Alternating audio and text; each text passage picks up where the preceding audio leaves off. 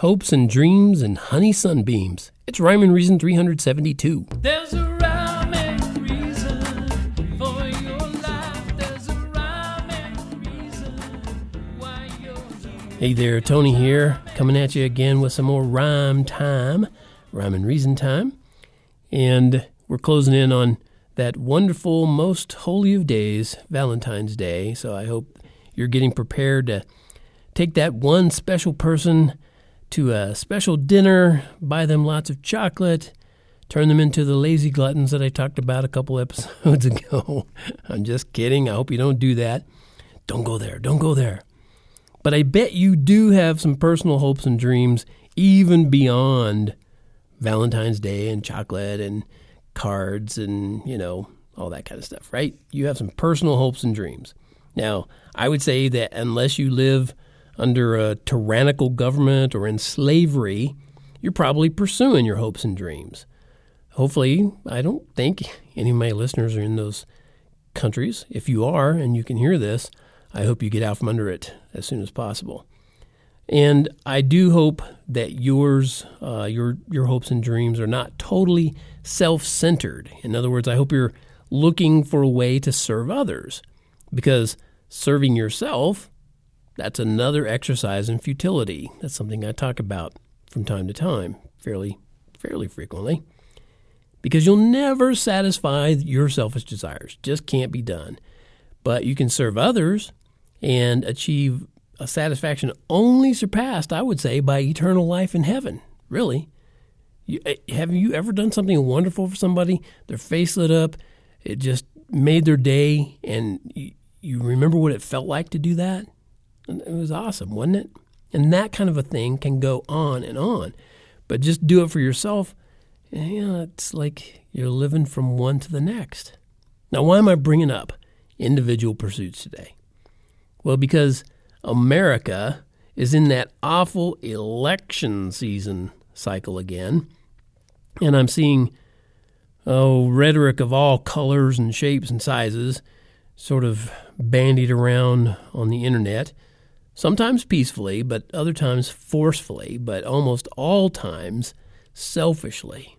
At least 90%, and that might be too conservative a number, but I would say somewhere around that 90% or more of all political opinions are basically just selfish. Probably a big part of that number falls under the heading of good intentions, but as I recall, let's see, there's a road somewhere paved with those good intentions. I don't know. Where does that go?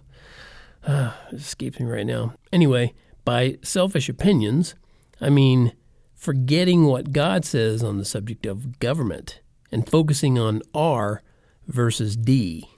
That's political. R standing for, what does that stand for? Republicrats.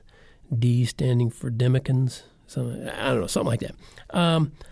Now, I really do wish democracy was a good solution.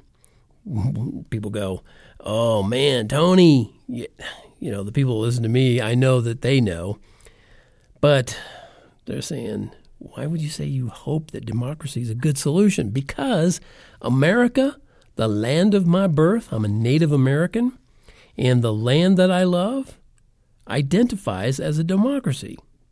But it's a horrible, horrible solution.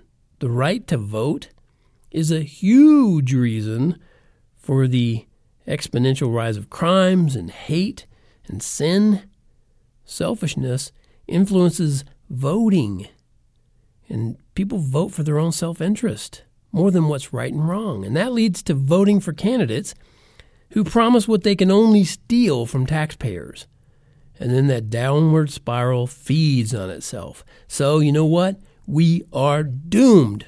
And there's no way out. Doomed, I tell you. And there's no way out. Except there is a way. But so few choose it. So the doomsday prophecy is most likely true. Thankfully not for me. And I pray you can say the same thing. But it's crucial to know and understand where the key to that narrow gate out of this place is. It's not in the hands of anyone who's running for president. Not anyone. who's running for president, on the R or the D side. It's not in the hands of a democratic system, and it's certainly not in the hands of the masses who'd just as soon omit God from every section of life.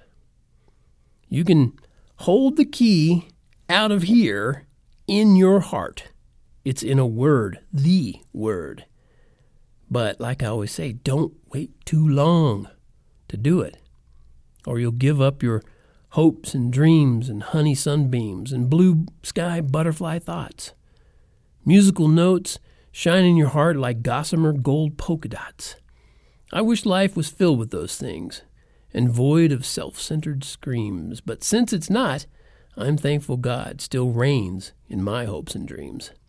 And I hope he'll reign in yours, or he already does, one way or the other. I hope it's soon, if it's not already. And I'm grateful that it's been there, if it is already. And I hope that makes any sense to you whatsoever. For all my Christian brothers and sisters out there, thank you so much that you are there and that you're telling other people in your sphere of influence, like I'm trying to do here on the Rhyme and Reason podcast. Brought to you by Tony Funderburk, maker of fine words and music, merch and books, Rhymes and Reasons. And as always, thank you so much for tuning in. And remember, life has rhyme and reason because God made you. There's a rhyme and